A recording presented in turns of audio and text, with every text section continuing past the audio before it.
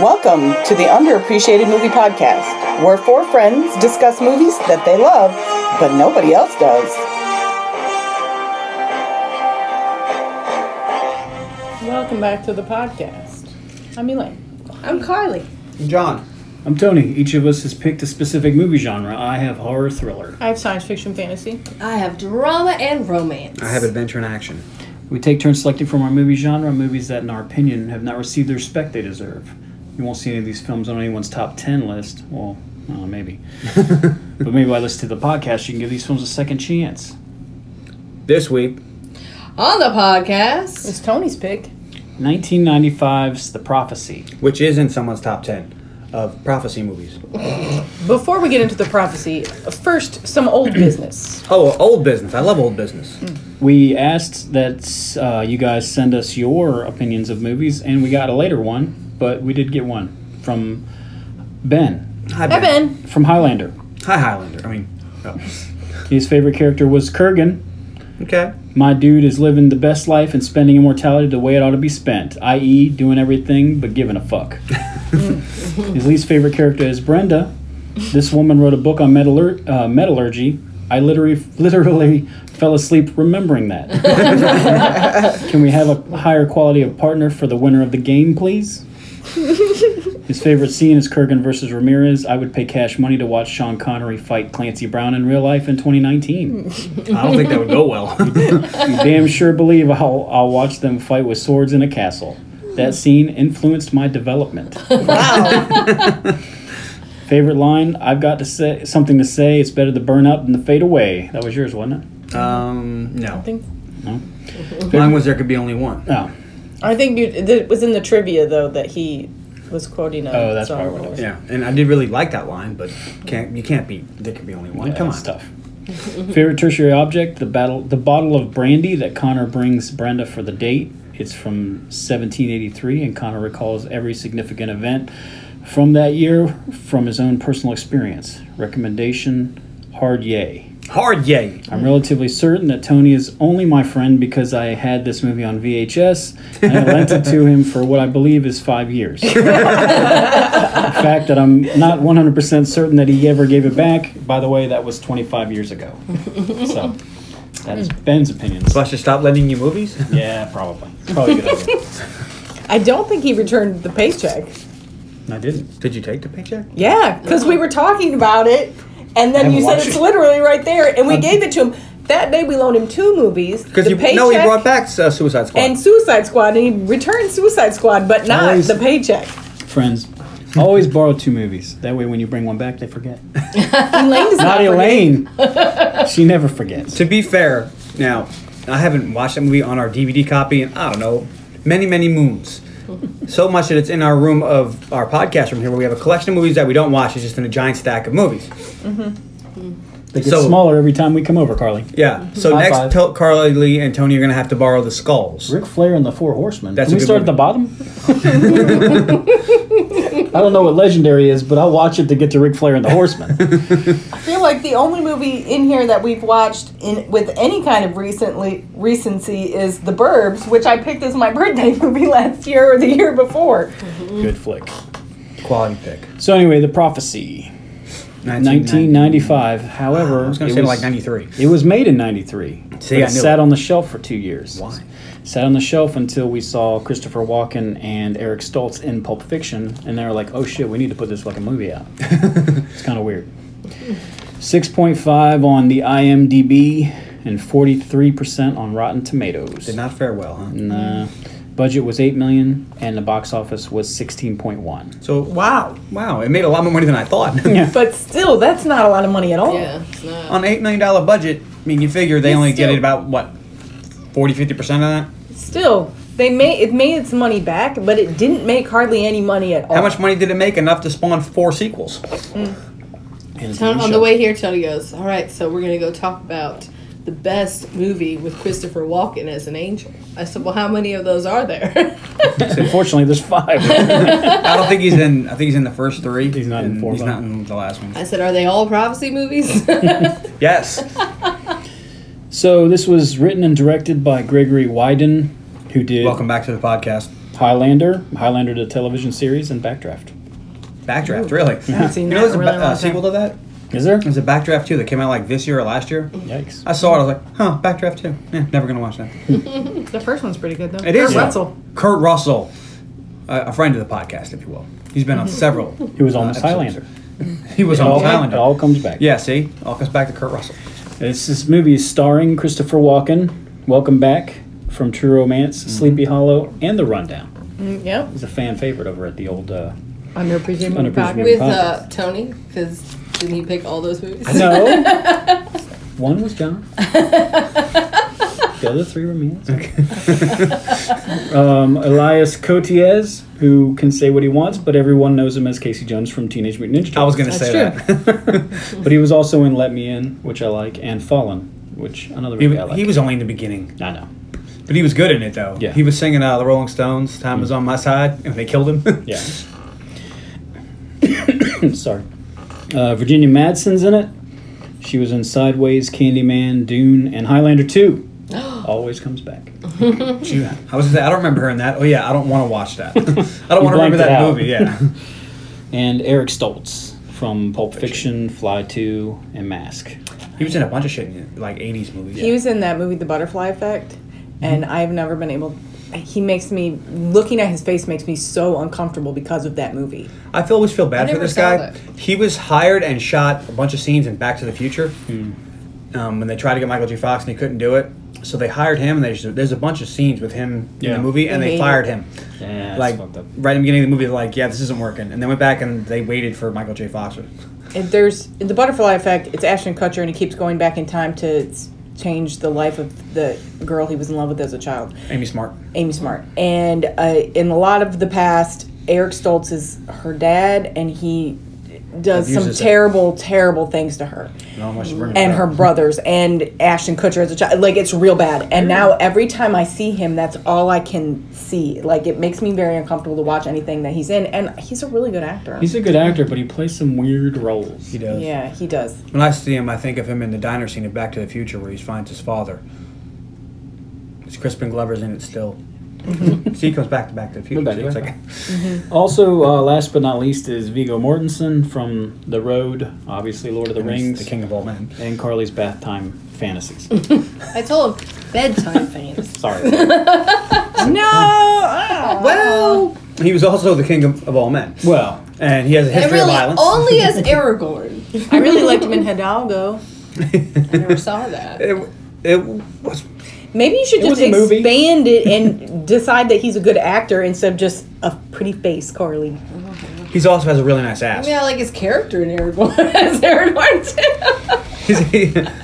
I like how he got... My I favorite... like that character. I think it's weird that you think he's super hot as Aragorn, and the most of that movie, he looks like an unwashed homeless person. I like how he kicks Very a helmet. sexy, unwashed. It's just really funny to me. I like that he kicked a helmet and broke his foot and like yelled in pain, and they put that in the movie Yeah, because that was his best take. I just think it's funny. I got 2 reviews. Yes. First one is from Rummelhart. I was in the test audience in one of the original pre-screening screenings in Seattle. A friend of mine got me a ticket and we went together. I'm no horror movie freak, but free is free, and it had Walken in it. I would watch the man in a dog food commercial. The movie was You billed. gotta eat your dogs. The movie was billed as thoroughly chilling, but very soon, what with the snarky bit characters and the underlying current of grim humor, my friend and I began to giggle, and soon the whole audience was picking up on the grin. He gave it 10 out of 10. So he loved this movie. So he's got a fever, and the only cure is more Christopher Walken Exactly. or cowbell. The other review is from McDublin. Says, "Are you people on crack? This movie is cack." You should have said whack. That would have been better. Good job, Carly. It's pretentious, overblown twaddle. Twaddle. The acting is ludicrous. People don't use the word twaddle enough. The plot hinges on a string of unlikely events, and the characters are vacant. 3 out of 10. String of Is he still giving 3? Does he watch movies? I never understand all movies are what about, well, that's just convenient. He says Gregory Wyden has a Citizen Kane attitude and a Plan 9 from outer space ability. Oh, wow. Ouch. I don't understand. Like, Shots fired. once your review goes under 5, I really feel like it should just be a 1. Who are these people that are rating it 2, 3s, even 4s? Like either it's mediocre or it's crap. There's just not a lot of in between. So what you're saying is it's either good or bad. Have you been a Sith your entire life? Because only a Sith deals in absolute. No, I'm saying there's levels of good. Like some things are a Obviously 7 there and are. some things are a 9. But really, if you didn't find it to just be kind of average and mediocre, then you hated it, and that's a 1. Or if you're going to give it a 2 or a 3, you got to say at least one thing positive, which made it not a 1. Like, this movie was terrible, but I love Christopher From Walken. Walken. Would I'm one giving say it- that it was? Dog trash. Well, what did you think going in, Carly? I thought, never heard of it, never seen it, don't know what it's about. Then we started watching it, and I have seen it. So, best movie ever heard. Okay, Elaine. I said, I think I've seen this. I'm pretty sure I've seen this. Spoiler alert, I had. And John. It's not looking I was good. gonna say, I think I've seen this. I'm pretty sure I've seen this. This is about angels and shit, right? And then I watched and I was like, isn't there a sequel to this? I've seen. There's I didn't so know there was that many. While I was watching the movie, I was like, let me see. I looked it up, I was like, oh yeah, there's a sequel. Holy shit, there's a bunch of sequels. There's a lot of movies were in the 90s that were about angels, though. Yeah. Like, I A remember lot. watching this going, this is good, and the sequel was not. You kind of get them confused sometimes, so.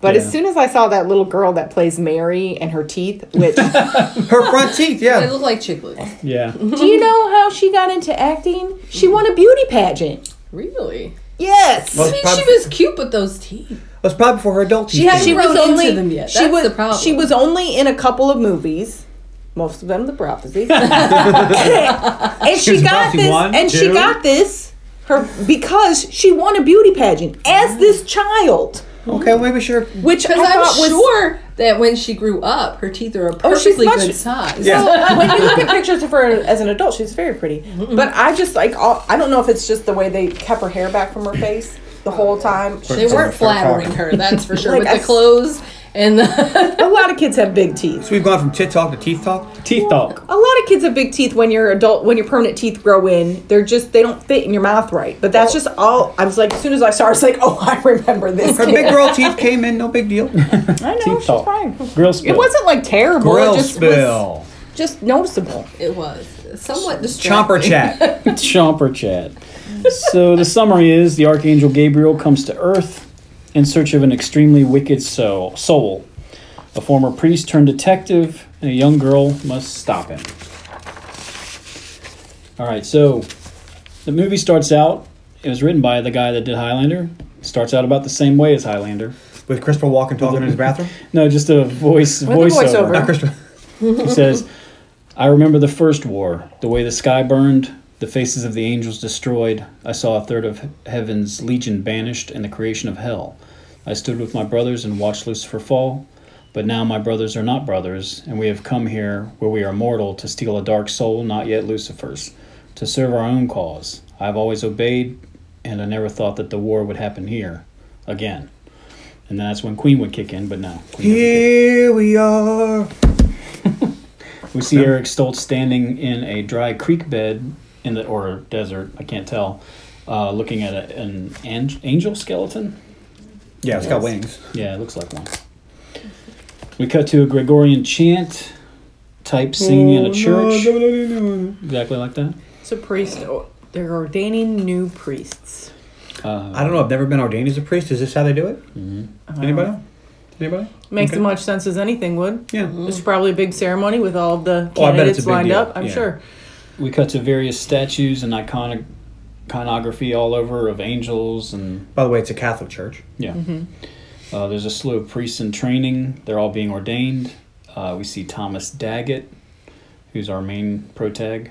The what was his name again? Elias Cotius. Cotius, yeah. No. Casey Jones. No, so, there you go. So that's not his name. Use his name. I think he legally changed it to Casey Jones. He's there to receive the blessing, but he gets on his knees and cries out in pain as he receives a vision of angels at war. And we get his voiceover. Some people lose their faith because heaven shows them too little, but how many people lose their faith because heaven showed them too much? It's a good line. He says they're a verse from the Bible, St. Paul. That always stuck with him. Even now in heaven there are angels carrying savage weapons. Daggett's smoking on a rooftop, And then he goes back to his apartment. Inside is a weirdo perched on the back of a chair. I like how all the angels sit. Yeah. Like they're not ever sitting in chairs, they're sitting on top of a chair balancing. Yeah. Perched like birds. And this one is Eric Stoltz. He asks Daggett if he believes if he's a part of God's plan. Daggett says, that's complicated. And Stoltz says, no, it isn't.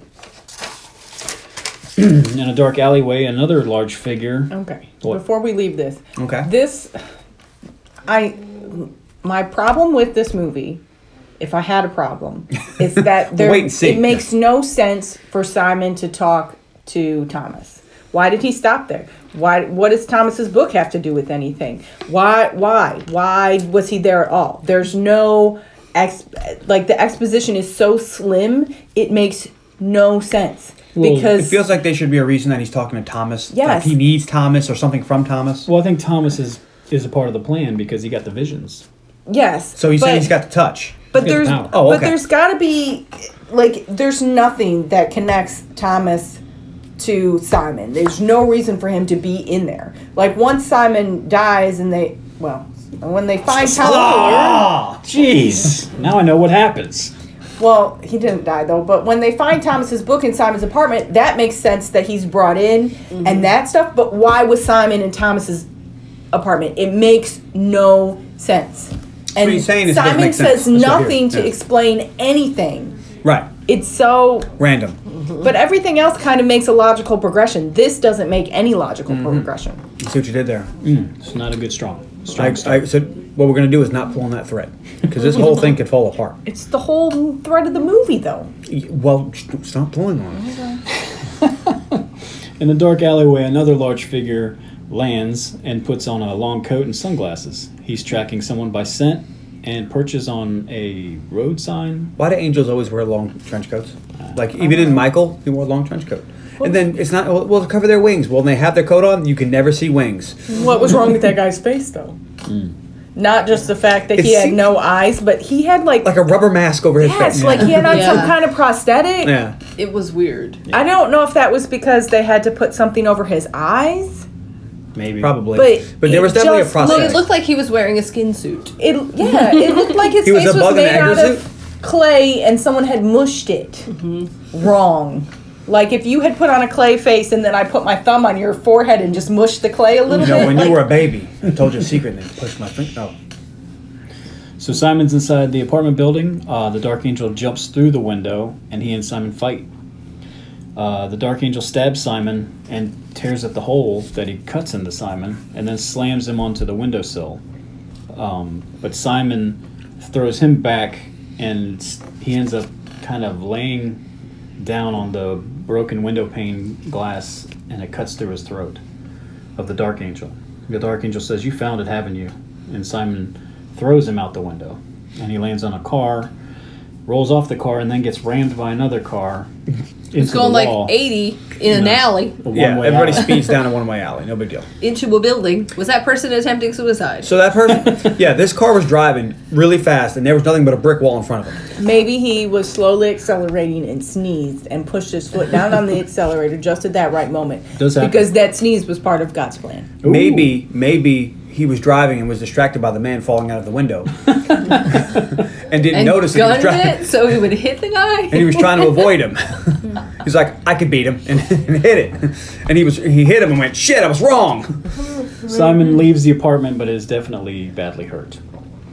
So police show up. They're investigating the crime scene, and they have questions. Who is this dude? How did he fall from all the way up there? And oh yeah, where are his eyes? They're probably in the grill.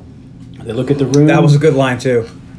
I like how he said, "To a fine detective such as yourself, I think you will find signs of a struggle." And he opens the door, and there's just blood everywhere. Another great line. But in the room also is Daggett's thesis he wrote for his master's degree on angels. And we cut to the small town of Chimney Rock. It looks as though it was bigger at one point, a copper mining town, but that's dried up. And we see a school choir recital is underway and killing it apparently. Yeah. Whoopi Goldberg's there, I will follow him. No, Virginia Madsen's there. Oh, somebody else. Being sorry. Her name's Catherine in this. She's conducting. We see Simon enter the church. Viewing for a deceased military general is going on. It's also kind of forced. And the general's supposedly the best tactician ever. And the angels want his soul. I'm just going to say this because they try to make it like you don't know what's going on for a while, but it's kind of silly. He's the best tactician ever, and the angels want his soul to lead a second war in heaven. Because he's like an evil tactician. They don't want his soul to go to hell. They want to take it to heaven so he can help them fight their war.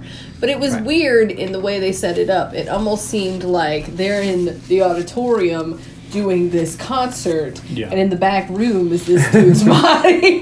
Which the song they were singing was religious, so that would almost make sense, but it's not what happened. The other thing that bothered me is that they didn't spend anything on special effects to show that a soul was transferred. It just looked all right. So in order to he kissed him. In order to transfer the soul, he had to get all up in there. It's mouth to mouth. That was like, if a boy kissed you like that, you'd be like, oh my God. He's a bad kisser. He really checked that dude, that general's sucked tonsils. that dude's face. He had to get the soul out. Everybody knows he's going to get the soul comes out of the air. All they needed was a little special effect with a spark of light or something. They're also very creepy with their use of smell and touch with their tongue, like they taste stuff. And Simon, why are you supposed to be a good angel? ?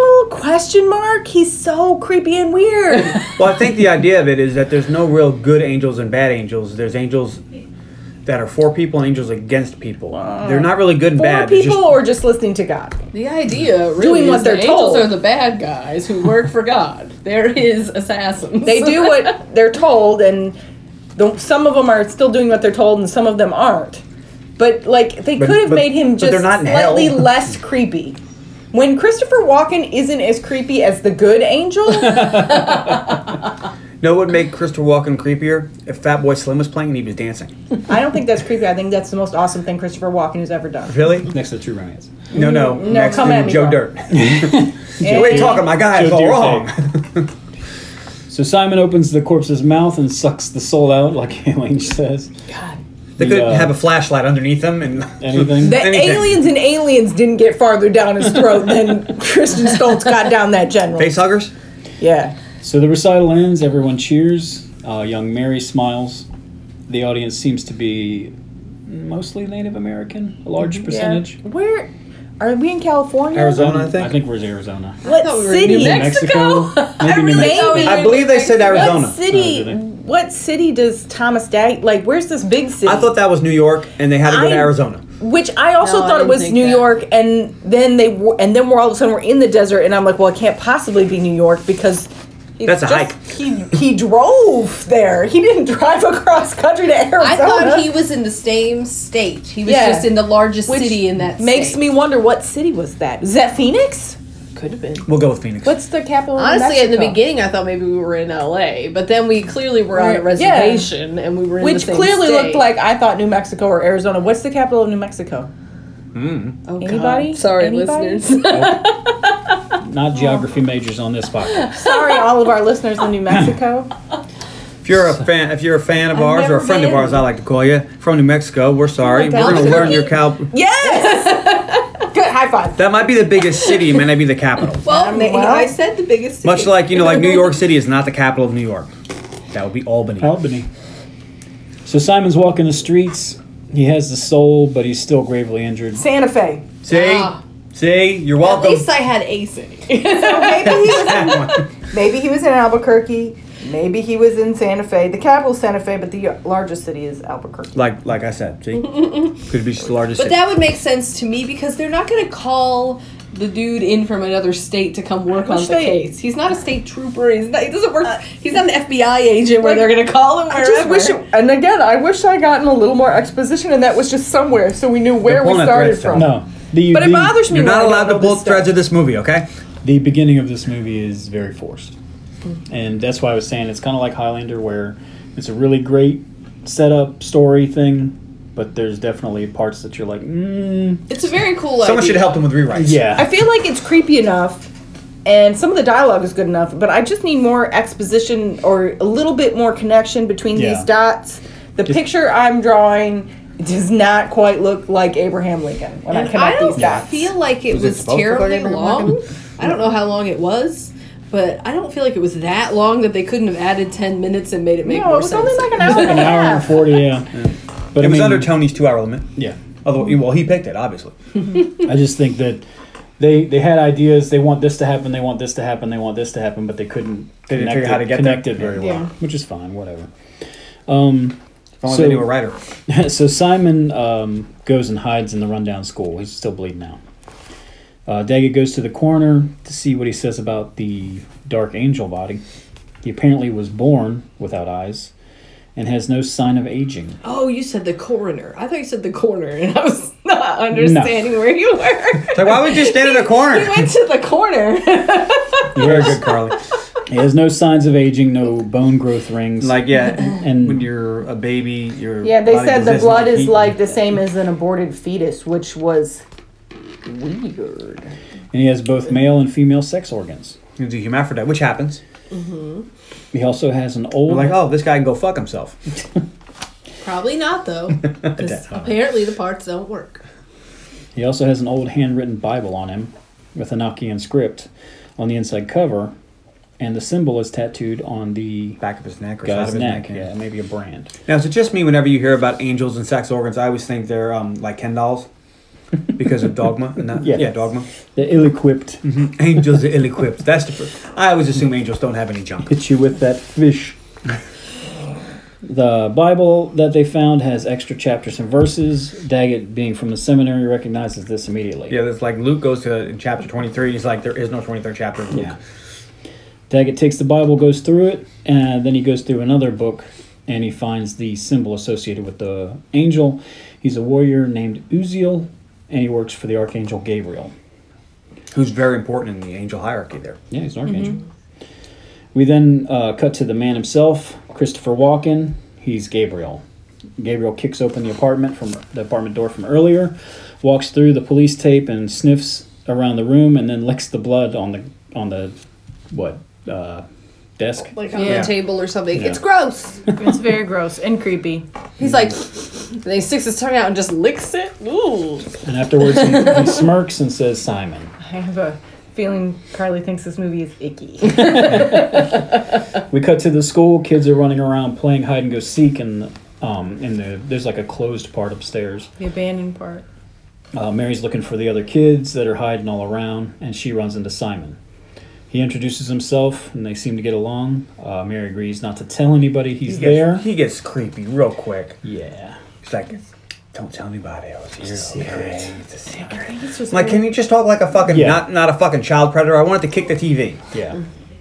Okay, I'm glad that wasn't just me, because I do always see him as a child predator, unfortunately, because of the butterfly effect. Mm-hmm. So I thought that was me. No. Projecting. He's very creepy in this movie, especially with Mary, because... And she wouldn't react the way she did. She would run away from this scary dude who's creepy. Oh, that depends. Well, I don't know. Not all people would. If they had portrayed him, or even all the angels, as having sort of an aura... Which I think they did, though. People. Like in Michael, he smells like cookies. But I think they do, because when Christopher Walken is with the kids later...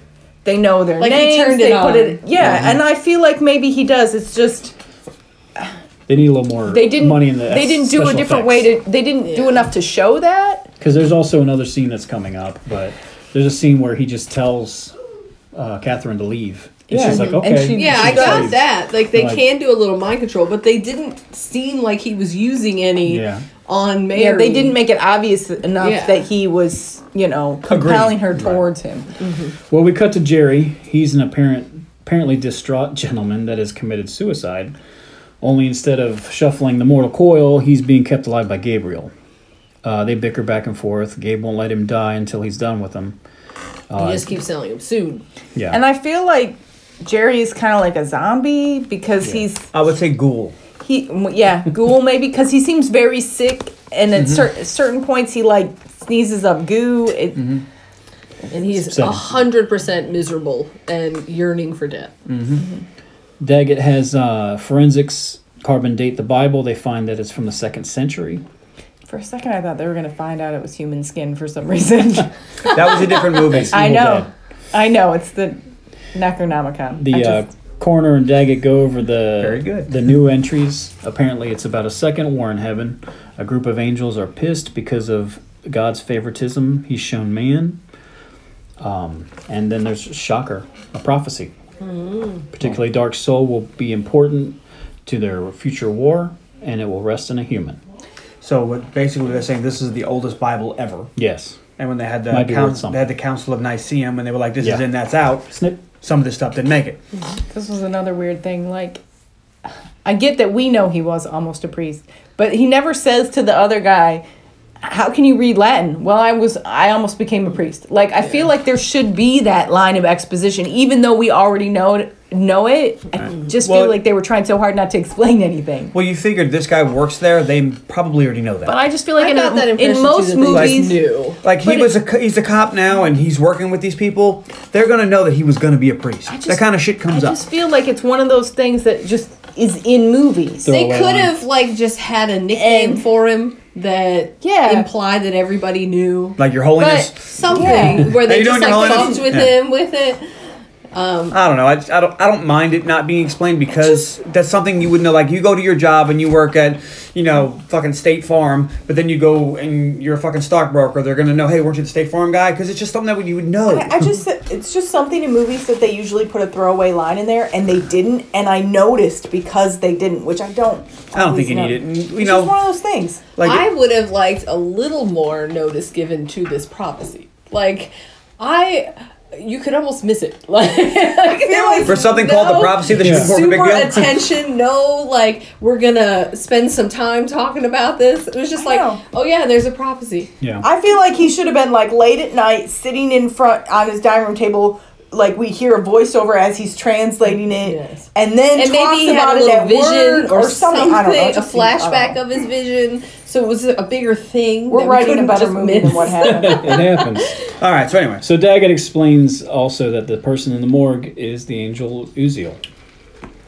At that time, Gabriel walks into the morgue. A deputy tries to stop him, but Gabe says, and then you see he has powers. We just don't really see him use them. The deputy falls down, presumably unconscious. I hope he didn't kill him. He might have killed him. He might have. I don't think they did because later they got a description of him as tall. Oh, yeah. Okay. So Gabe looks around, sniffs the air, and then he locates the body of Uziel. Then he pulls him out, lays him on the floor, does an incantation, and immolates him. That's a nice way to say he set that motherfucker ablaze. Back at class. In the shape of a cross. He puts his arms out and then he pours some stuff and some weird. Yeah, he does a prayer over him. Holy water maybe, and then he says Nominus Pater Filius Pantus, and boom, gone. Back at class, Catherine is setting up everything when she notices Mary's missing. She searches around and finds her with Simon. He's like, will somebody hail Mary? Well, she asked the other kids, where's Mary? They're like, we haven't seen her through lunch. And they're like, were you playing in the closed off sections? And the kids are like, I'm not telling. And so she leaves her class unattended. This is the only class in the whole school. She's the only teacher, and she just walks off. She seems to be the only employee of this school. I know. There's no principal. There's nothing. Look, let me explain this to you ladies, okay? $8 million budget. They don't have time to be like, hey, what's Ernie Hudson doing? Can we make him the principal? No time. It's really like we went back 100 years. Just her and this class of kids of all ages. Right. And somehow, without any supervision, she's teaching them all. Which...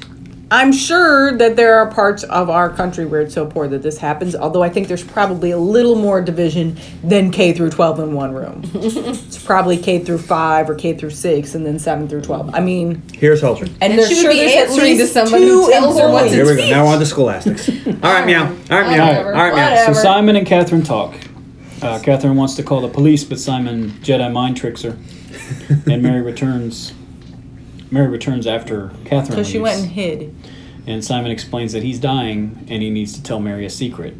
And then he puts the dark soul in her. Could not have been creepier. This was my least favorite scene. He was creepy as fuck. If they had done the light thing, then we wouldn't have needed to see their mouths touch. Yeah. Well, even I feel bad for poor Eric Stoltz who's reading the script going, I have to do what to a who? Yeah. But even then... And I bet that kid's parents are right there. There's something about just this tiny little bit of light that shows the transfer that makes it look like he doesn't enjoy making out with corpses and little children. Yes. He's a necrophiliac pedophile. It's disturbing. That's a small class, you know. Yes. So he puts the dark soul in her, and afterwards Mary's ill. Shocker. Immediately gets ill. Mm-hmm. Catherine drives her home. I'm gonna put some dead bodies in you, see what happens. And calls the police on Simon. I assume it's the sheriff she talks to on the phone. But again, here's the thing. If you're not familiar with the story at all, you don't really know what, you know, like, you could be watching him do that and he makes her sick and you're like, what did he do? Well, hopefully you were paying attention and seen him suck the soul out of one body earlier. I mean, they keep saying it, but they Well, don't. you saw him make out with a dead body. Right. And now he made out with a little girl and she's sick. We've already heard So if you make out with a dead body and a little girl, she'll get sick. That's And we probably know true. that. I feel like they just need to make it a little clearer, even though we have gotten all the clues necessary to put this puzzle together. Yes. I feel like it's at more of an don't think advanced she's talking level, about and that most either. people watching movies prefer a little more beginner level mystery. So Catherine calls the police on Simon. The sheriff, I assume, says that his deputies are all busy with an oil spill, but he will send some as soon as he can. Maybe tonight or tomorrow. Daggett and the coroner find the remains of the dead angel, and all the evidence that was with him has been removed. Gabe goes through Uziel's things and finds an obituary for the deceased general. He tells Jerry to take him to the desert. Jerry just wants to die. So they drive for a bit. You keep saying soon, No. and you're going to let me die soon, soon. Jerry asks, well, you're an archangel. What do you need me for? And he says, there are just some things that are talking monkey work. He then picks up the scent, tells Jerry to pull over, because he can always smell a graveyard.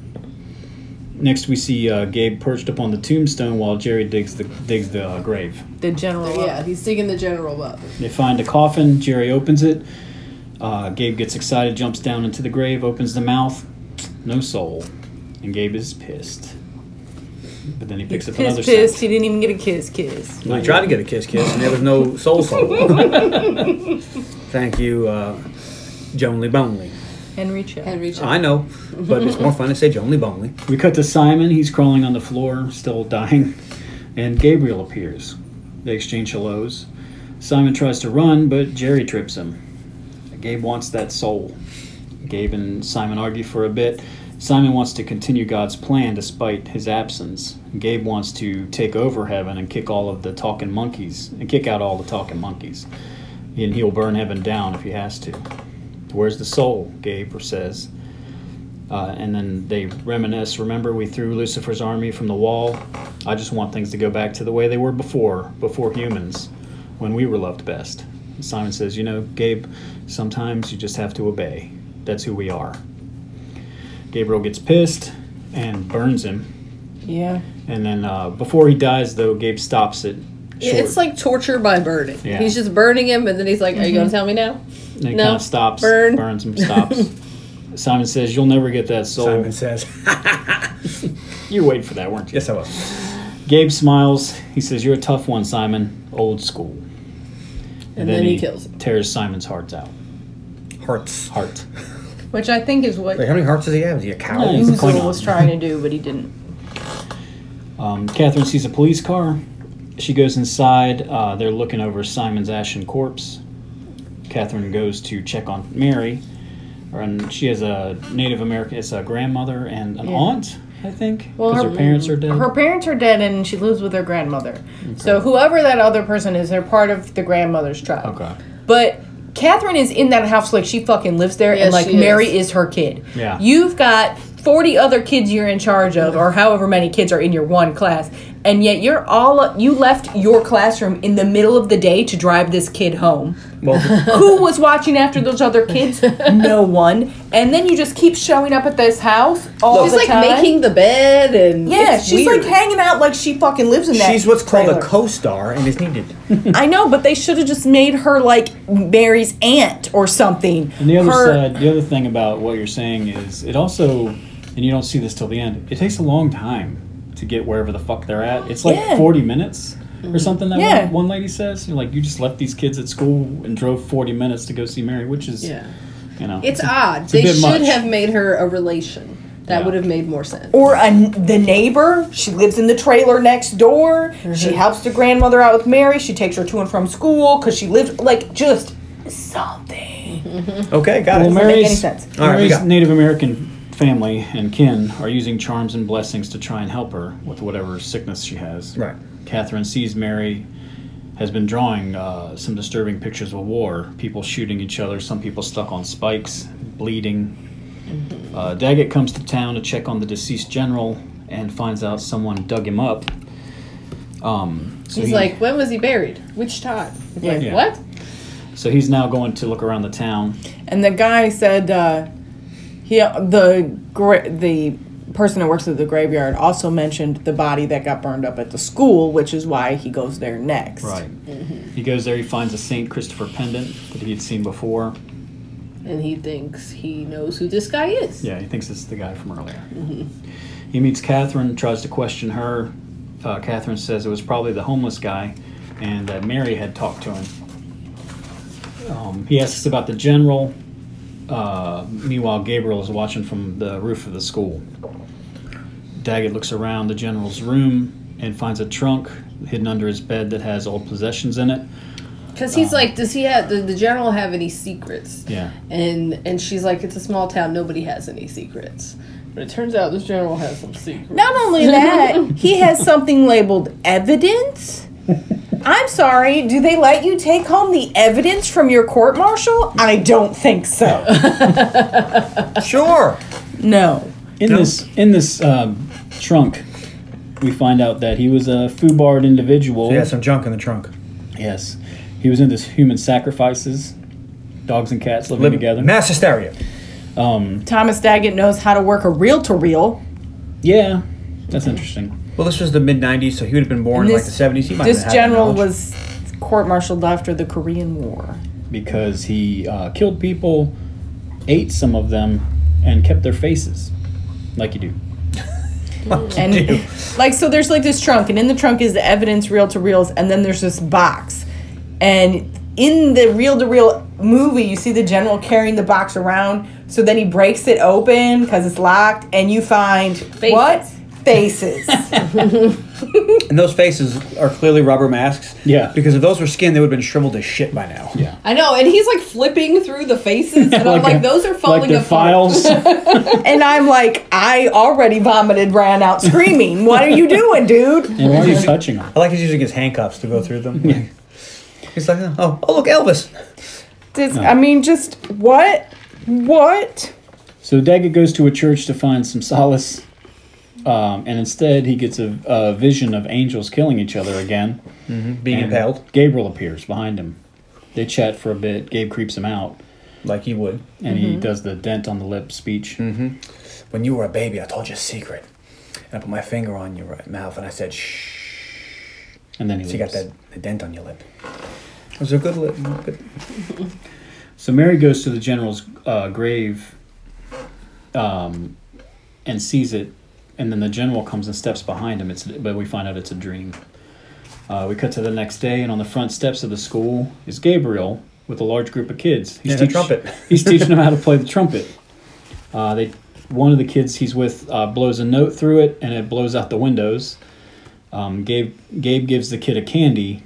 It's a mint, and he puts it in his mouth. But he's checking because apparently to see the soul, you have to look into the person's mouth. So Gabe's doing all these weird things. Here, blow the trumpet. Just trying to figure out which take kid. a mint. Yeah. Let me see your teeth. He's just kind of looking in all these kids' mouths. The weirdest thing is this is less creepy than anything Simon did. Yeah. That's true. This is not creepy to me. This is, I know he's a bad guy, but the teacher freaks out, which you kind of would, but he's not being creepy. He just looks like a dude talking to kids. It looks like he's checking uvulas. That's true. It's like, do you have two now? Because now you got another soul. But I feel like they messed up, and this is not menacing enough, whereas the other things were overtly menacing. One of them is Christopher Walken. I'm just saying. Just saying. He tells the girl to come sit on his lap. He goes, "Come here, Sandra." And she goes, "How did you know my name was Sandra?" You look like a Sandra. Yeah, you look like a Sandra. And all the angels all do that. They all know everybody's name somehow. Sandra tells Gabe that Mary talked to Simon before he died. Catherine pulls up in a truck, I guess it's her truck, and breaks it up, tells him the kids to get away from him, and then the kids to go into the classroom. And Gabriel tells him to study that math. It's the key to the universe. And he rolls his eyes. And she tells him, Gabe and Jerry, to get the fuck out of here, basically. She says, beat it. So Catherine goes to see Mary. Daggett's there already, questioning her about Simon. She seems to get possessed by the general randomly. She starts talking about, how she could see the Chinamen and in the snow, their guns would freeze. All this weird ass they don't bleed like regular people because they aren't even human or something. Just all spouting things from the influence of the general's soul being making her creepy and weird. The teacher lady's like, you don't have to talk to him at all. She comes in like, I don't know. It's weird. Bitch, why are you here? So the elder takes her inside to rest, and Catherine asks what the fuck is going on. And he's like, I don't have to tell you why you're here. You don't even, you're not this kid's parent. And Daggett says, well, did you ever notice, he said, did you ever read the Bible? And she's like, not for a long time. And he goes, well, did you ever notice that when God needs to kill somebody or set an example, he always sends an angel?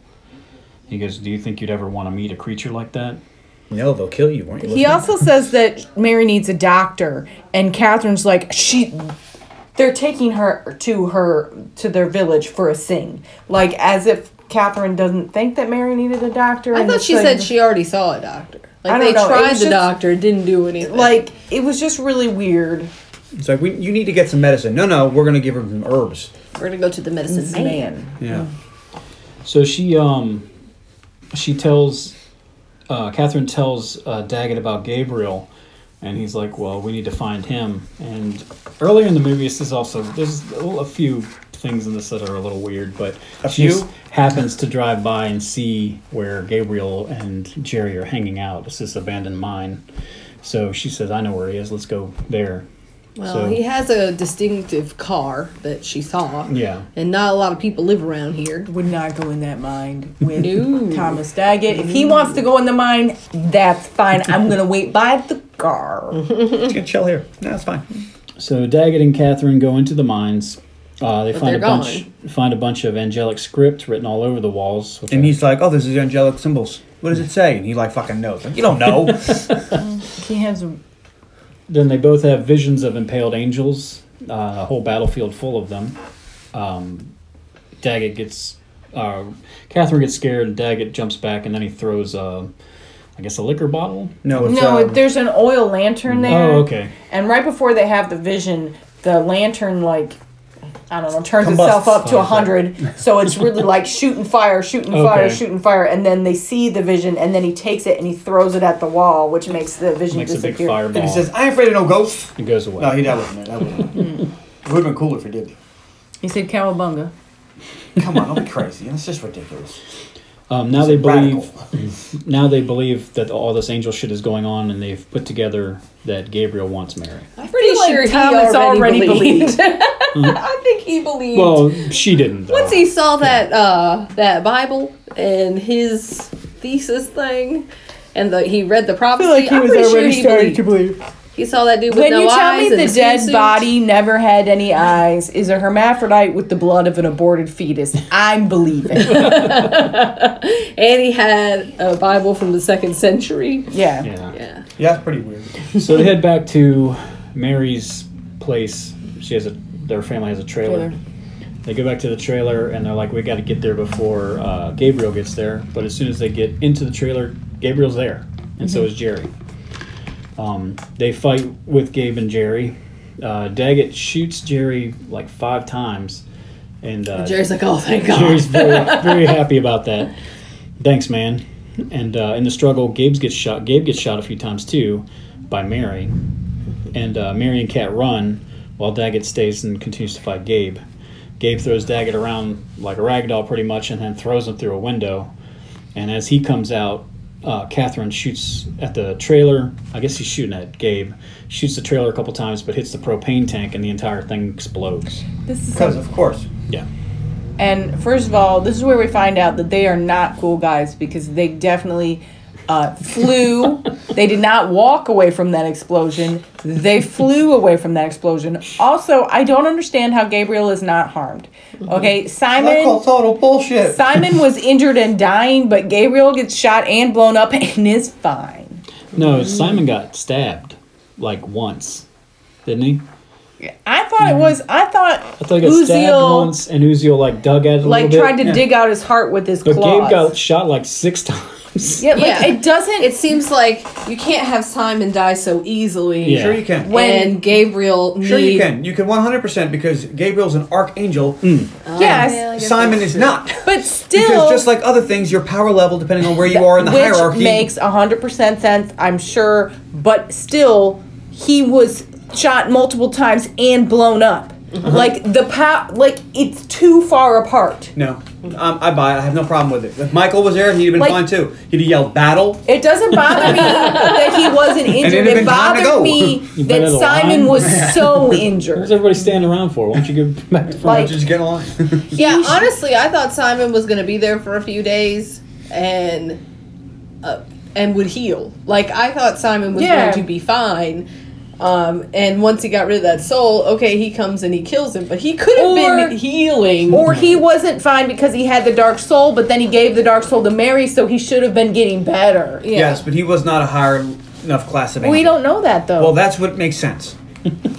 We never see about Simon. But that would make total sense. We didn't see his passage in the Kabbalistic writings or whatever it is. Well, after a while, the police show up. Like you would. Even though Gabe is face down and smoldering, Daggett makes them cuff him. Handcuff him like he's dead. Like, handcuff him anyway. Yeah. All right. Mary gets possessed by the general again, and as the police drive off with Gabe, they throw him into the back. And before they close the back door, he looks at Daggett and winks. Also, Mary's grandmother just came through this whole thing unscathed and uninjured. It was so bizarre. Like, couldn't they have just shown her face with a bloody forehead as if she got punched out? Well, cool grandmas don't look at explosions. A moment when they got in the truck where I didn't see her, and then it was just the 3 of them, and then later she's there too, and I'm like, where did you come from? Could we just get one bloody temple, just a little bit, to look like maybe they hit her in the face and knocked her out before they tried to attack this child? Look, everybody knows don't fuck with grandma. Grandma is gonna attack them. She's still grandma, even if she's an old lady. And why wasn't she in the trailer? Why are they dwelling on that so much? How did she get out of the trailer? All right, stop pulling at that thread. Leave grandma alone. They should have said, get out of here. Then it would have made sense. Why are we dwelling on this? Because Tony's almost done with this movie, and we're only 52 minutes in the podcast. So if we want to talk about whatever weird thing about this movie, you should just let us. Or this episode is not going to be interesting. I feel like you're picking on grandma. We just don't understand where she was during the fight and what part she had in this. And her whole house just exploded. And where was she? Also, why is Daggett... Was she sitting in the truck already? Why is Daggett's whole side of his forehead bloody? And she has to hold the Band-Aid to it, and it's covered in blood. And then later, it's just this little cut on his forehead. I understand your head bleeds, but or you know what? He's covered in blood, but Virginia Madsen isn't even dirty, and you're in a white shirt, and there was an explosion. See, that's a better one. Other than where's grandma? What happened to the white shirt? There's no soot, no dirt. I call bullshit. So after Gabe winks at Daggett, Daggett's like, okay, we got to get the fuck out of here. And Daggett, Catherine, and Mary, and Grandma all jump in the truck and haul ass. Grandma goes. Because they're going to the reservation for the sing to get the evil soul out of Mary. As they're driving, they see debris on the side of the road, and as they continue, eventually it pulls up to pieces of a police car, and then finally they find the police car flipped over with 2 dead cops in it, but no Gabriel. So they cuffed him and put him in the back of the squad car, and then there's just pieces of the squad car along the side of the road. Well, I mean, he does rain fire and kills firstborns and turns cities into salt. Yes. So. And it was funny when they killed Jerry, and Jerry was so happy he finally got to die. Gabriel was pissed. He was like, "Do you know how hard it is to get one of those?" Evidently not that hard. Well, he immediately went and got a second one. So they all run to the cabin in the middle of a Native American reservation, And it looks like they're on top of the Grand Canyon, which I know we decided it was in New Mexico, but... Well, no, they're just on the top of a butte. I mean, they're... It's beautiful, though. Yeah. Beautiful. Ha ha! I see what you did there. So now we move on to Act 3. Mary has the general explain... I'm sorry. Mary is possessed by the general, and the general explains to everyone how this area is highly defendable position. It's a separate water source, it's in... Only one approach. Yeah. It's very creepy. It's like, all right, well, thanks for that little tidbit. The Native Americans there all get together and do blessings and chants and stuff on Mary. Yeah. Which, they're all old. There's not one younger person in this whole... All right, look, when you got to pull a demon out of a little girl, you got to get people who know what they're doing. You don't get those first level fucking people. All right? I feel like if I'm attending to sing, I want more than just my elders there. Where are the elders in training? Elders in training? So they're not so And elders? I'm going to let the elementary school, the teacher and this random dude I've just met in my sing, but I'm not going to call my own child to come and help me with this thing. No younglings allowed. It just seemed weird. So Gabe goes to a hospital. He walks in the front door and talks to the nurse at the desk, and is like, someone's gonna die. Someone's gonna die. I'm looking for somebody who's dying. She goes, you can't come in here, and he shushes her, and she soon passes out.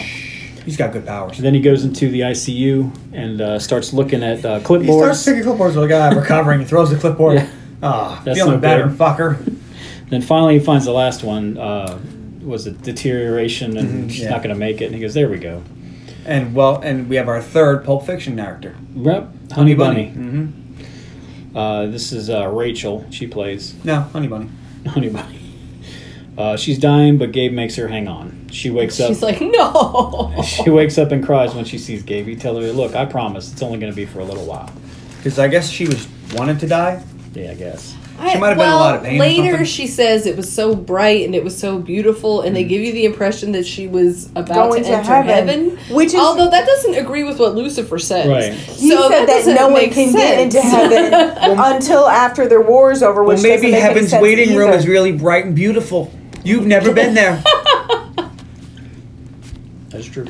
I mean, just everybody perceives, this is heaven. No, this is just the waiting room. I feel like you guys God can't get in yet. When you get in, it's going to be like the magic fucking kingdom with no lines. That might just have been Lucifer trying to motivate her to let him do what he wanted to. It could be. He is the father of all lies. It's true. That's true. I didn't even think about that. You didn't think that Satan could lie? That Lucifer was lying to her. He smiles and is like, I would never shit you. I'm only the devil. Back at the reservation, Catherine's walking around trying to clear her head, and she gets a visitor. Hey, it's Viggo Mortensen. Yes. Carly's favorite. And Viggy has been a very bad monkey. Old son of morning, son of perdition, little horn. Son of a bitch. Most unclean. I do miss the old names. God is love, but I don't love you. So, basically, if Morningstar wants to chat with you, you chat with him. She says, are you an angel? He says, I'm the first angel. Love once above all. Then he explains that heaven is held, this is what Elaine was saying, heaven is held in a prolonged stalemate. Angels continue to do God's plan, but then the others, rebel angels, hate humans. They don't want the humans in heaven. And he personally doesn't have anything to do with any of this. This is all Gabriel's He's like, look, people still go to hell. I don't give a fuck. But if the angels have this war, then they might have, at the end of this war, they might have to create another hell. And there's only one hell. If Gabriel wins, there'll be another hell. So my stake in this game is my hell is the only hell. He's the only game in town. That's right. It's one hell too many. He says if she joins him, they can save Mary and then open the gates to heaven for all the expired souls that just sit in the ground. Catherine goes to tell Daggett. Daggett goes to pray. But God I was like, is she going to make a deal with the devil? I was wondering if there was going to be a fiddle of gold against her soul. Which at first I thought maybe he couldn't enter because of the energy from the Native Americans and they're saying like there's real power there or whatever. And maybe he couldn't go in, which is why he needed her to like invite him in like a vampire. But then later he just goes in, so I don't understand. Yeah. He was just hanging out. He wanted to make a grand entrance. Or the devil's kind of vain. He's a man of wealth and taste. Yeah. But because he never gets the soul from Mary. It's been around for a long, long year. Stole many hands. So Gabe and Rachel are on a road trip. to the Native American reservation, I guess, and the waitress at a local diner tells Gabe, he's like, do you know where it's at? And she says, it's like 40 minutes away or something. He's like, can you be more specific? He's doing some kind of like country accent. He's like, can y'all be a little more specific or something? Like making fun of her, and it's terrible. And meanwhile, you have Honey Bun. She's just sitting there. Fucking like sobbing. I was like, fuck. She's just like sniveling and sobbing. She starts to cry. It's like, stop that. Yeah. I hate that. Gown. And the waitress is like, the hell what the fuck is why? I don't understand why she helped him. Because I would give him wrong directions. They should have made it look like he was forcing her to. Like she was entranced by him. Should be using like the Jedi mind tricks. We see him using those mind tricks, but not all the time. And he would need to. You're not helping that dude with the chick in the hospital. And then she gives him correct directions. And then he says, I don't think I'll be seeing you again. And she says, suits me. Yeah. And then he's like, let's go. And Rachel's like, no, I'm not going. And he goes, well, if you don't, he goes, you can come with me for another day, or you can stay in that sagging meat suit forever. And she doesn't answer him. He goes, because I can wait until the stars burn out, or something like that. And then she's like, fuck. So basically he's saying, I just and made you then she immortal. says, why At do you this point, need... Tony was like, just stay. And she does say something about why, and he's like, I can't drive. Yeah, I can't drive. It's really funny. Evidently he doesn't have a license. Right. So, But you would think he wouldn't need one. If he wanted to drive himself, he could. If the cops pull him over, who cares? You would think he could. These are not the droids you're looking for. You would think he could fly, because how did he get to Earth? And how's he going to leave Earth if he can't still fly? These are questions I want answered. Next time I see Christopher Walken, I'll ask him. So we get to Daggett. He has like a tow truck with a front winch or something, and he's pulling the chain out, and he's getting ready to wrap it around a rock. He's setting up some kind of trap for Gabriel. Blocking the road. And Lucifer shows up. He explains to Daggett that Gabe has lost his faith because he can no longer hear the word of God. So you need to test his faith. He goes, what do you think it would do to an angel that if you shook his faith? And then he bounces. Well, first he's like super creepy. He gives him a snuggle and a sniff. He's like, I listened to all your prayers and you were a kid, and I know you were afraid I was under the bed, and I was the whole time. He's very devilish. And he says, F this, I'm evil. He does a good job being this creepy dude. Yeah. What does he say? Does he say the line now where it's like, do you know what hell is? There's no fire and boiling oil. It's the absence of God's light. The absence of God's light, which is what they say in the Bible. There's no mention of fire or anything. Yep. So the shamans are still blessing Mary, and Gabe is getting closer. Night falls, and the way that it's set up, I guess it's on the top of a cliff, because you can see the road that leads out, and they see Gabriel's coming. So they all lock themselves in I guess it's a hut. I don't know. It's like a building, but it's kind of ramshackle. It looks like it looks like a pueblo, like from the Pueblo Indians. So it looks like kind of the top level of like a Pueblo building. Okay. So Daggett gives Kat his revolver and says there's one shot in it, and he's going to face Gabriel outside. We shot this guy 3 times already. Yeah, why not? Just kept walking. But let's shoot him some more. Yeah.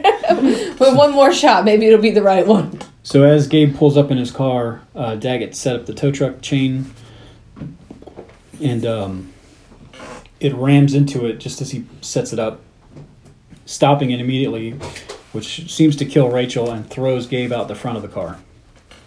Yeah. Daggett goes, although she's not dead. No, she's not. But yeah, it was kind of cool. He was like, the car's approaching, and he pulls the chain tight and does what he's gonna do. Yeah. And then the car crash, like the windshield comes out, and Gabriel just goes flying. He was not wearing a seatbelt. Yeah. But and it's a convertible anyway. But Daggett jumps on Gabriel and starts to beat on him. Gabe says that he should just give up and come with him, join him. Gabe goes to kill him. But Daggett has a... What is that right there? What is that word? I don't know. Oh, okay. So Gabe goes... he beats up Gabe for a minute, but then Gabe stands up, throws him to the ground, and is going to kill him. And right before Gabe kills Daggett, Daggett starts to speak to him. So Gabe takes a second. He goes, okay, make it good, because it's basically going to be your last thing that you say. And Daggett says he knows what it's like to be ignored by God. And then we find out that Gabe is acting out because God won't speak to him anymore. Because he's like, if you're so sure you're right, why don't you just ask God if you're right? And if he says you're right, then you're right. But why don't you just ask him? And he goes, because he doesn't talk to me anymore. He won't talk to me anymore. Well, maybe that means you're wrong. Which earlier, when he was talking to Simon, too, it made it sound like God wasn't talking to any of them. Yeah. But Simon obeys regardless. He's like, this was the last thing he told us to do, so this is what I'm going to keep doing. And the kind of stuns Gabe a little bit, so instead of killing Daggett, he just kind of walks away. But Daggett jumps into the truck and then tries to run, like he's going to run Gabe over. But that's when we find out Rachel lived. Rachel smashes through the back window and starts trying to choke him. But and at she's the same like, time, kill me! At the same time, begging him to kill her. So Gabe busts into the, what'd you call it? The Pueblo. And Kat shoots him immediately, just like he was. Like Doesn't do anything, just like every other time. Yeah. Because he's an archangel and powerful. Yeah, and then he starts to try and crush her skull. Gabe rams the truck into the side of the house, smashing. Thomas rams the truck into the side of the house and smashes through the wall, hitting Gabe. But Gabe pushes Catherine away, I guess on accident, so she doesn't get killed. And this actually does kill Rachel. Mm-hmm. So Daggett jumps on Gabe with a tire iron this time and just starts beating him. Yeah, he is. He's beating him to death. He hits him and hits him and hits him and hits him, and he goes to hit him one more time, and right before he gets to land the hit, Lucifer appears and grabs the tire iron. Mm-hmm. And he tells him, then he stops and tells the Native Americans to finish their chanting. Yeah. He's like, look, this is working. Just keep it up. Which is so weird. Like, why didn't he just take the soul from Mary? Yeah. Gabe tells Lucy that this war is mine. Lucifer says, this war is arrogance. Arrogance is evil. And evil, well... it's mine. That's mine. And then Gabe tells him, you're just being a brat. You're upset hiding in the basement. Had a fight with the boss. And Satan tears Gabe's heart out and eats it. Yeah. And above we see lightning, we see angels and stuff flying overhead. Then Mary starts to puke and throw up, and her face expands, and she pukes out this evil soul. Heaven opens up and does this giant blast of light down on the whole area. That destroys the soul. Just obliterates the whole soul. And then Gabe sees that and falls down dead. Lucifer continues to eat the heart, Daenerys style. Afterward, he wants to know if Catherine and Daggett will come with him, if they'll come home. And they're like, no. We don't want to go says, I love you more than Jesus. Yeah. Come with me. You owe me a soul. Surely you'll give me a soul. And they're like, nah. And they're like, earlier you said, I don't love you. He gets really pissed, but Daggett stands up to him, and he goes, I have my faith, and what do you got? Angel. And so we see that Daggett's faith is renewed. He also says, I have a soul. Yeah, he has a soul. And, although that made me wonder. I wouldn't say it's really faith at this point, because now we know. Yeah, that's what I was thinking about when it said, because in Constantine, where they're like, you don't have faith, you have knowledge. It's different. Like it doesn't count. Well, he also said he had a soul. Yeah. Which they have faith. No, you don't. Yeah. You saw all this shit. It's real. It's different. It's not the same. Although even if you saw that stuff, you could still think that you were going crazy and that it wasn't real. It's true. That's what Constantine, or what's her name, sister thought. Yeah, she was crazy. But either way, that's it. Everyone's happy. Yay. Post-credit fast But I did like how the medicine man picked up the sand and ran to, you just saw all this shit happen, and then he was like, the soul is gone. Thanks. Well, Thank you, Captain Obvious. It's weird because sometimes you don't know who's seeing what. That's true too. Yeah, we did pan out, and they were inside the hut still. Even with the truck having driven in, they weren't outside. I assume that Thomas sees it. Even at first, It took me a second to realize that Catherine had seen the vision in the mind, too, because we know that Thomas can see these visions from God. Mm-hmm. But did she see it, or did she think he freaked out? And then I realized she did see it. So, like, the light from God and the destruction of the evil soul, did only Thomas see that? Or did only Thomas and Catherine see that? I keep wanting to call her Virginia. Yeah. Or did the holy men see it, but not everybody? Like, who saw what? It's not exactly clear. Yeah, we don't know. Yeah, especially like you say when you don't know who saw the visions or whatever. I think I'm pretty sure the Native Americans saw it because they were reacting to the vision. I don't know about the light, but they saw the soul get destroyed. Mm-hmm. So, and that's it. So, what did you think, John? Hey, all right. So, my favorite character is going to be Gabriel because he was the most interesting. My least famous character. Least famous character. But my least Mary. It was Mary.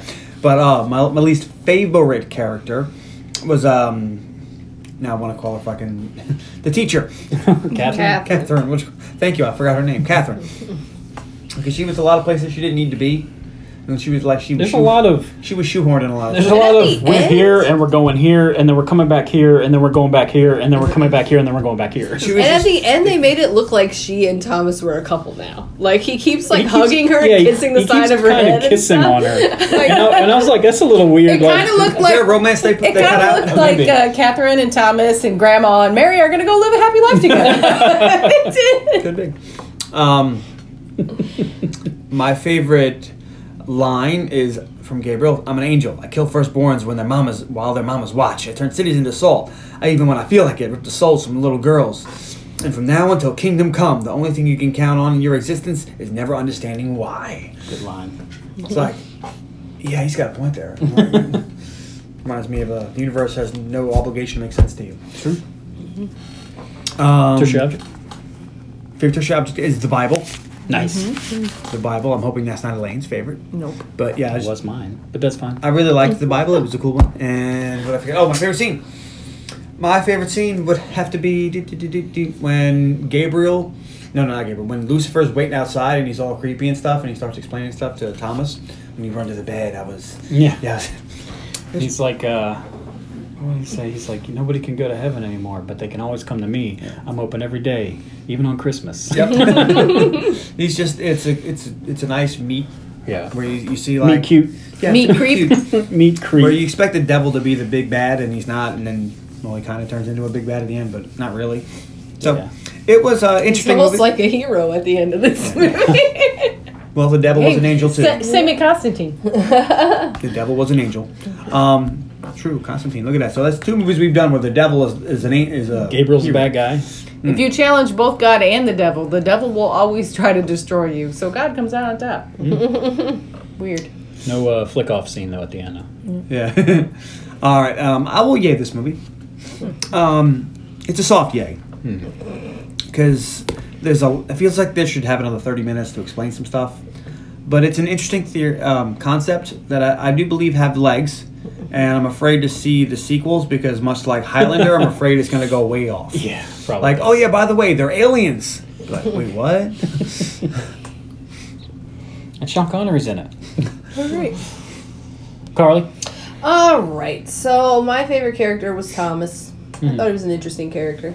My least favorite character, also the teacher, because they should have made her related to Mary so it made sense that she cared so much about this kid. Good point. You can be a teacher and care about your kids, but you're not going to their house and making their beds and driving 40 minutes away from your work. Going to the reservation to attend their seance, Seance? Are they dead? And are they just going to let some white woman hang out in their apartment during their special religious ceremony? Let her in there. She doesn't belong.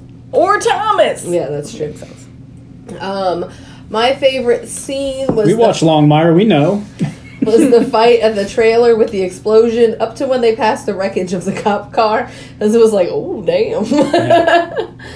My favorite tertiary object, I put Lucifer. But if you wouldn't allow that, then the noose that was... Yeah, Lucifer is not a tertiary object. I felt like he kind of was. No, he was definitely a character. And then John took my favorite line. So my second one... It's a good line. Was sort of along the same vein, when Thomas said, did you ever notice how in the Bible, whenever God needed to punish someone or make an example, or whenever God needed killing, he sent an angel? Did you ever wonder what a creature like that must be like? A whole existence spent praising your God, but always with one wing dipped in blood. Would you ever really want to see an angel? Hey, Carla, want to know something? That's my backup line. Ah, that's my backup line. And I cannot yay this movie. And it's not because I like the concept. I think it's a good story, but I don't think it was done well. And I think it could have been longer and explained more and been done better. And it was creepy and icky. But I mean, I'm okay with it being May or a May creepy. I haven't decided yet. Interrupt. Creepy, but it didn't need to be icky. She's gonna keep talking till she figures it out. I kind of, if we had seen the angels using more just like they touch things and new stuff, I didn't need them licking shit. You need more rules. I didn't need the mouth to mouth. Like, I think that they did that because they were running out of budget and like it what's a good way to still could have transfer been soul? creepy without being gross. And they went gross creepy. I don't know. I will That's amazing. maybe it. She was talking, but there was enough to where she seemed like she liked it. I feel. It's weird. It's a good story. It's a good idea. Yeah, But- it's like the pitch meeting. You were like, "Yes, make that movie." But then you're like, what happened here? It's a little thin. It's funny because we were talking about Only Lovers Left Alive earlier, and one of my problems with that movie is they didn't give me parameters. I didn't know the lore, and this is one of your problems with this movie. The movie's got a set of rules. Oh, my turn? Sure. Unless you want to go after Tony. Oh, I'll go. All right, so my favorite character is Lucifer. My least favorite character is Catherine. I don't... Everybody hates her. No, it's just not done, and it just wasn't done well, and she just, like, the choices she made didn't always make sense, and it just wasn't even a well-acted character. Like, my favorite scene... Are you okay there, Tony? I just thought I was making sure I didn't have a drink down there.